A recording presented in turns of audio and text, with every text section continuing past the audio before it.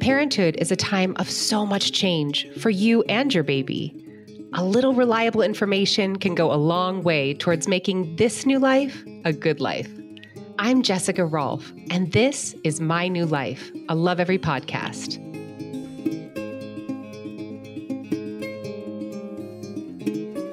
My family and I spent last weekend camping in the mountains in Idaho. One of my favorite things about being in the outdoors is watching my kids create fantasy worlds amongst the trees.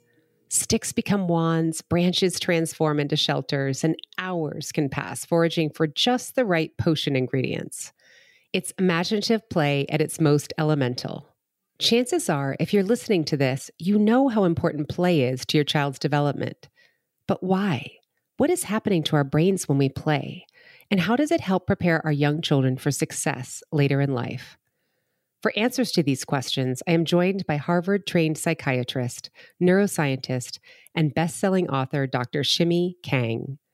She is the author of The Dolphin Parent, a guide to raising healthy, happy, and self-motivated kids, and her newest book, The Tech Solution, Creating Healthy Habits for Kids Growing Up in a Digital World.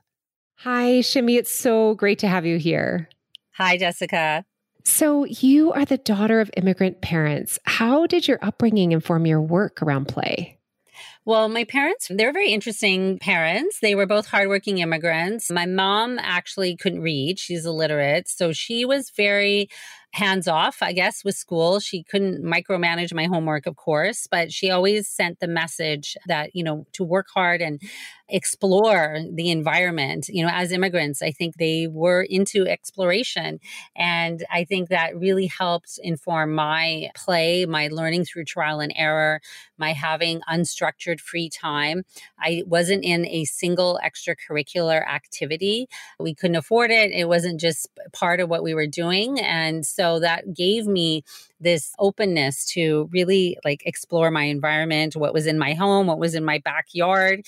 And my dad actually used to drive taxi, and he studied to become a math teacher. And we used to practice math in the front seat of his taxi cab and look at the money and the meter and the change and the miles and do calculations. But he made it always a game. He made it fun. He taught the five of us how to add, subtract, understand prime numbers and square roots by having us hop on our, left leg and right leg and do all kinds of calculations. And it was kind of the way, they did it out of necessity. But I think as I got older and really looked into the research and neuroscience of what's happening in childhood, I really appreciated that I would say that childhood that had firmness and rules and expectations, but also a lot of flexibility. That's what I call the dolphin parenting style.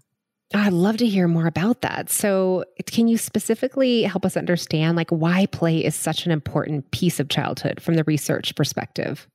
Right. So play is one of my favorite topics. It's actually very sophisticated. There's a whole science behind play.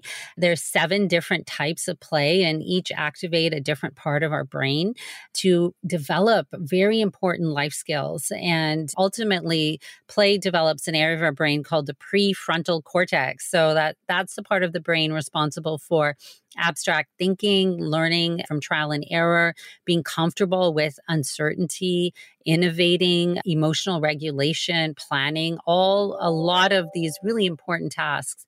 So when we really look at the specifics of the neuroscience of play, we know that the 7 different types are rough and tumble play and body movement play.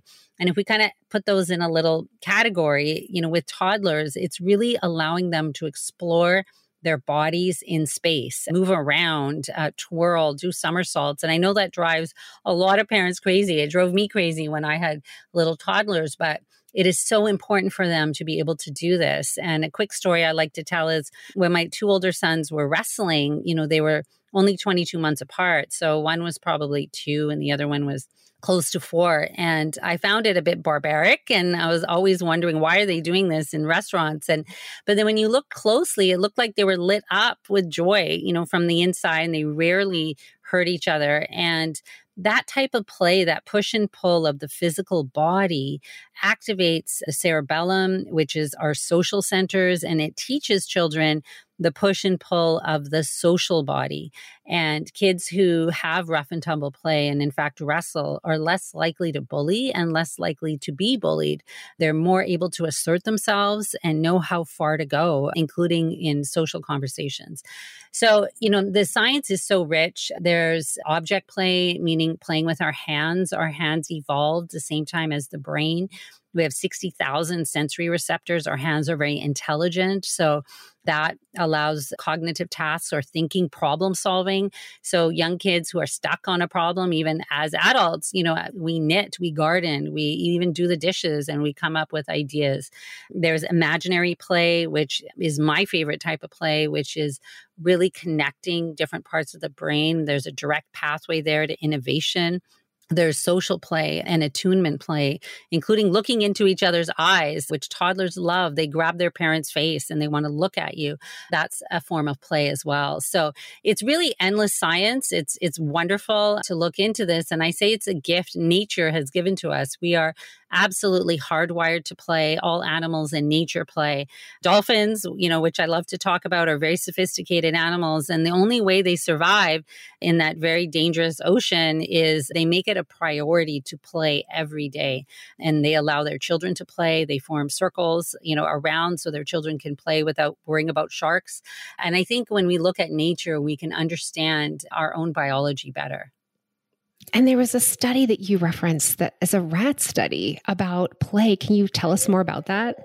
Right. Yeah. So the scientists at the National Institute of Health took two groups of rats, and one, they allowed, a normal rat childhood and they had toys and they let them wrestle and jostle. And the other group, they prevented any kind of play behavior, and they took a collar of a cat, which was something that the rats would find dangerous, and they put them in both of their environments. And so all the smart rats ran into a hole because they sensed danger, which makes sense. And then what happened was really fascinating. The rats that were allowed to play slowly moved out of the hole. They sniffed around, they went in and out, and they were able to adapt to this sudden change, and they went and lived a happy rat life. And the other group actually died in the hole. They were unable to solve the problem that they were faced with. They couldn't adapt. And I think that scientific experiments really shows us the power of play. Wow. That is so fascinating. And so then how does play, specifically acting out like these different scenarios or skills, help children adapt to stress and emotionally process new things? Right. Well, stress is really, a neurohormone, let's say, of cortisol, which is so not just bad for our mental health, but for our physical health. And we know toddlers are exhibiting higher levels of cortisol and stress, and it's very concerning in childhood. And so one of the best anecdotes of that is play, because play releases the opposite in the sense it releases neurochemicals called serotonin. So when children discover new things and make inventions and creations, they get a little hit of serotonin. When they play together, playing tag or hide and seek or peekaboo, they get oxytocin, which is our neurohormone of love and bonding and trust, and it actually grows our brain cells. It's called neurogenesis. And when they have imaginary play or they get into flow states, if you've ever seen a toddler playing with dirt or bubbles or, a blade of grass even, they're looking intently. It's like a form of mindfulness that gives them endorphin. And all of these very powerful neurochemicals come directly from those play experiences. They will help toddlers manage stress and also really grow and activate those important parts of their brains. I had no idea there was a hormonal response to play. That is fascinating. So then can you get into the difference between free play and guided play and why parents might want to emphasize one kind of type over the other? Right. Yeah. So all play is great, but play has changed over the years. And I like to give the story of Lego to really explain free play and unstructured play. The Lego of my time when I was a childhood was probably similar to a lot of parents. It was unstructured. It was a bunch of bricks. I was the youngest of five. Mine were always chewed up and broken, but it allowed me to be the leader of the play. The results were unlimited. I could build what I want. It was very creative, and there was never a mistake. And that is the kind of childhood a lot of us experienced. And it really leads to more resilience and innovation later on. Today's Lego, I say, is a lot like today's childhood, highly structured, full of rules, and there's an end product. You know, the Lego has a picture of what you're supposed to create and a manual that goes with it. That's not really the superfood of play that we want. That leads kids to be more followers, more perfectionistic, and we are seeing high rates of perfectionism and rigid thinking, which are tied to anxiety. So, you know, there is different types of play, and what we want is divergent, unstructured play, freedom to really explore, of course, keeping them safe, and less of the structured play, which we often see in a lot of activities. So you really definitely want to favor the free form play. Yeah, I remember realizing that there's this inductive versus kind of deductive thinking. And, you know, we really want our children to be creative. And so it's so helpful to hear you talk about that in the context of toys and materials. One of your focal points of your research is not overscheduling your child, like figuring out how to have balance, you know, without too many activities. What does that look like for a toddler? Right. Well, toddlers really don't need structured activities. You know, I think that when we look at the whole point of structured activities, we're trying to teach a specific skill, you know, whether it's piano or, you know, soccer or math. But, you know, the developmental phase of toddlers is for them to really explore their environment, get some what we call emotional regulation, meaning being able to manage their emotions and have a sense of social skills. Those are really important developmental milestones for toddlers. And so when we look at what toddlers need to do, it's what they naturally want to do. They don't want to be kind of driven around and in structured activities. They like to explore. They like to make a mess. They like to do all kinds of things with their bodies. And they like to make friends too. And so a lot of, I say for parents of this age, is the most important parenting thing, you know, you want to do is in some way stay out of the way of nature. Keep your child safe, of course. You know, don't be what I call a jellyfish and permissive parent that has no rules or guidance or expectations, but don't be a helicopter and micromanage and overschedule. We actually even know toddlers are sleep deprived because they're too busy, which is such a paradox. And I say parents who are doing this are, you know, coming from a place of love, but they're doing all the wrong things for the right reason. Of course, we don't want to judge each other, but we also want to make sure that we follow the science and what works best for our children. And then what are the signs? How can we tell if our toddlers are overstimulated or overwhelmed? And did you ever deal with this, like yourself as a parent? Yes, definitely. So I have 3 children and they're a bit older now, but my oldest son, he was a really cranky toddler. He didn't eat very much. He was a lot of work, I think. But I also think it reflected my own anxiety. You know, I wasn't sure what to do and I was doing what everyone else was doing, and everyone else was driving their, you know, toddlers around in all these activities and stimulating them and reading, you know, flashcards and books or whatever the latest rage was. And that was a real turning point because I thought of what I was doing and how I grew up. And I realized that, wow, I had forgotten the simple things, you know, the routine, regular sleep, just routine, regular movement of your body, social connection and play. These are the basics, fundamental building blocks of the human brain during these toddler ages. And it really shocked me that despite all my knowledge, you know, all the Harvard training and motivation in child psychiatry, it was so easy to fall into this trap that I feel is a part of modern day parenting. And thankfully, I remembered my own mom, you know, who always said that none of that made any sense. And she used to say common sense has become uncommon practice. And it helped me go back to my intuition and realize when you don't parent from a place of fear, you'll make better choices. And when parents themselves take care of themselves, things will become a lot more clear. And now you'll parent from intuition. Oh, that is so true. It is so hard to take care of ourselves, but it is the foundation. And then for our toddlers, how much do we be involved in their play? Like there's this talk of independent play, and like how much should we be getting down on the floor with our children, or should we actually be stepping back more?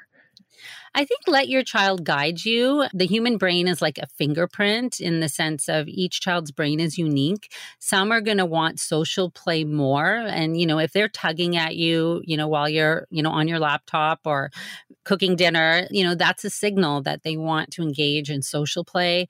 But, if they're playing quietly and you come in and they look like, embarrassed or shy, they want to play with their imaginary friends. So I think let them guide you, check in with them and ask them, do you want to play with mommy or is it a good time? And they'll let you know. I find that my toddler and my 4 and 5-year-olds really want to have me help them kind of scaffold that imaginative play. Like I'll say, let's pretend, and then we'll really build on that story or the scenarios together. Is that something that is helpful for them? Like, do they need us to help expand their ability to kind of engage in pretend play, or is it something that's more innate in them and we don't actually need to be so involved?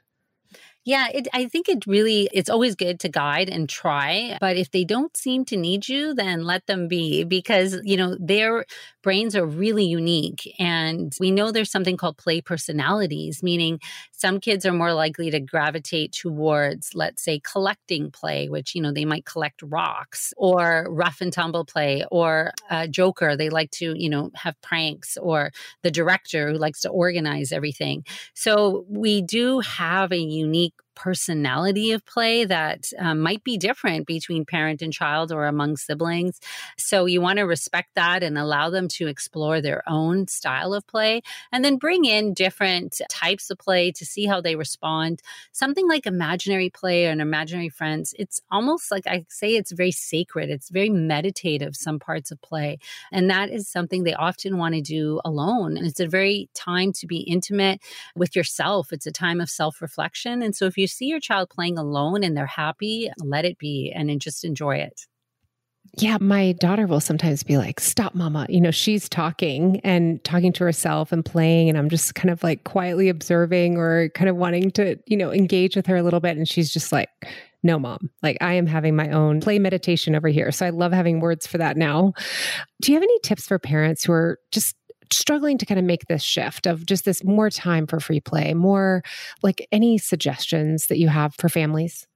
I think the biggest one is try to get your fear out of the way. One of the things I've observed that interferes with children's play is just our own parental fear. And it is scary. What if they get hit by a car if they're out in their front yard? What if they fall down or hurt themselves if they go up the slide? Or, what if that child is mean to them? And so all of these things worry us, and then we intervene too often and too soon, or we overschedule them and put them in an activity because we're scared that they're not being stimulated.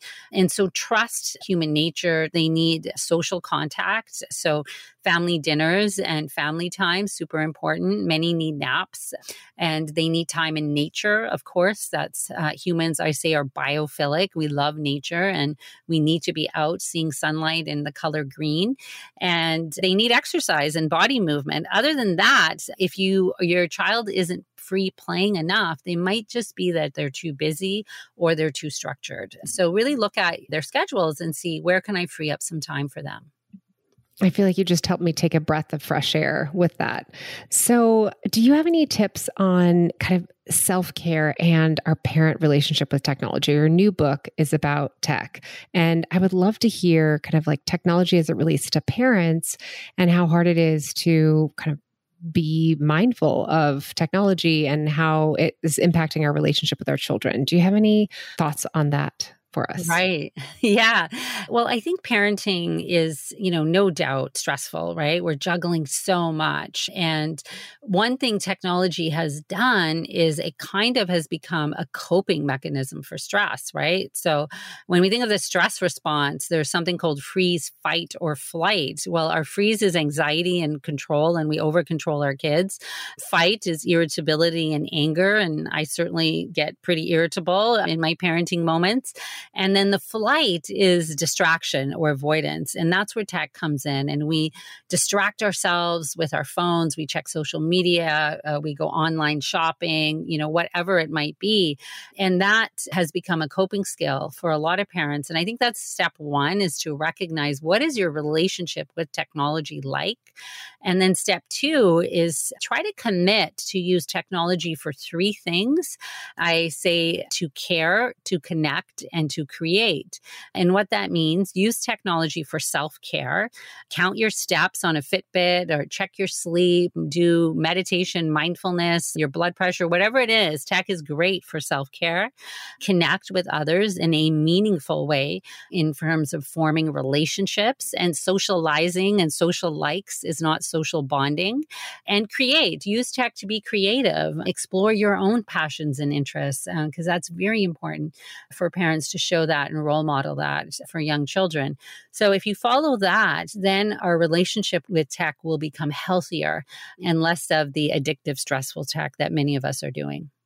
I just wrote that down, so that will guide me. Thank you so much for this wonderful talk. Shimmy, thank you so much for your time. Really enjoyed this conversation.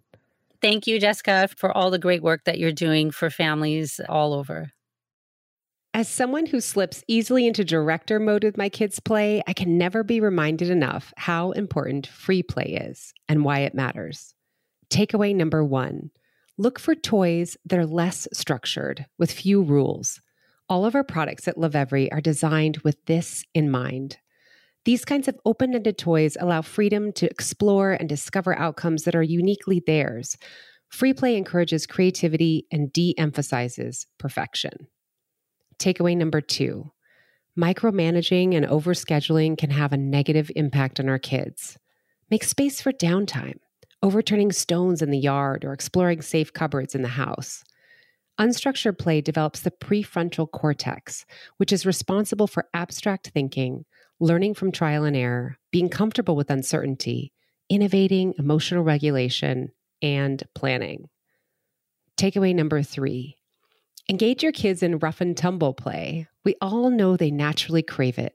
What is interesting to know is that physical play, that push and pull of the body, activates the cerebellum, the social part of the brain. You can find all kinds of playful ways to engage with your baby and toddler on the Lovevery blog at lovevery.com. You've been listening to My New Life. If you think this episode might be helpful to a fellow parent, please share. And if you'd like to learn more about the topics discussed in today's show, head over to lovevery.com. That's LOVEVERY.com. I'm Jessica Rolfe. Thanks for listening.